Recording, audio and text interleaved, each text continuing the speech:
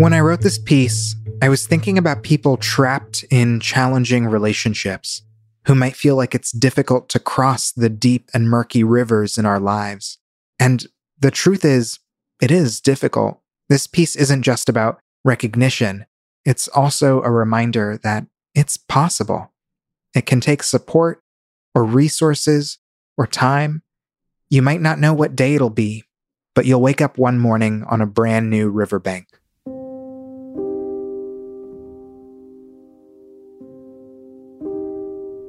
One, at the base of meaning is always intention. Did you mean it when you pulled me through the river into you? Did you mean the thing you said, the ugly name that cut my dry skin open? Did you mean the plan you made?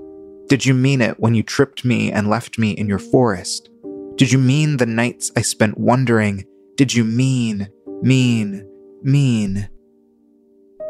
2. Meaning is a layer of repetition, a cold and calculated always, a buffer between this time and the next, a form you take to stay powerful, a vampire, a birthmark almost with how often you bore it, with the way it stained your fists, a conjugation of the same you with me rearranged and truncated, a ritual daily in between my blinking eyes, a defense of nature louder than Darwin could scream it. 3.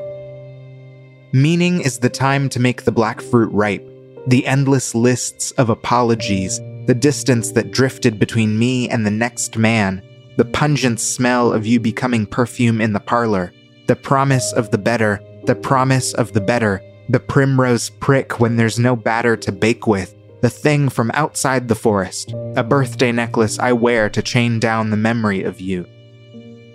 4.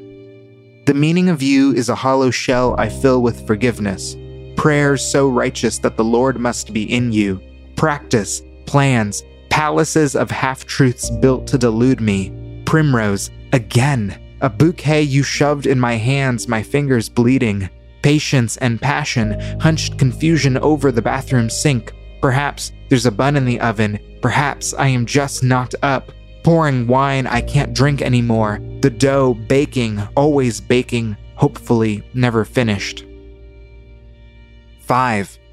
It doesn't mean until it ends. I haven't survived the wolves unless I wake up in the hospital.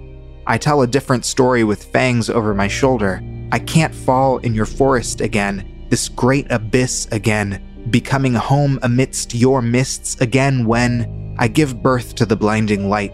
I hold space for the healing heart. I make room in the oven. I break bread with the Mad King twice.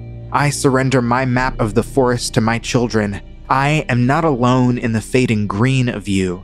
I watch your branches grow, and this time they're easier to trim, to snap off under sharp metal. I can pluck this cold and calculated always from the undergrowth, drown it in the riverbed. I will let the water soak my skin like communion as we wade across without you. I can hand the primrose back, scabs and all. 6. My meaning is a ritual. I mean it daily, in between my blinking eyes.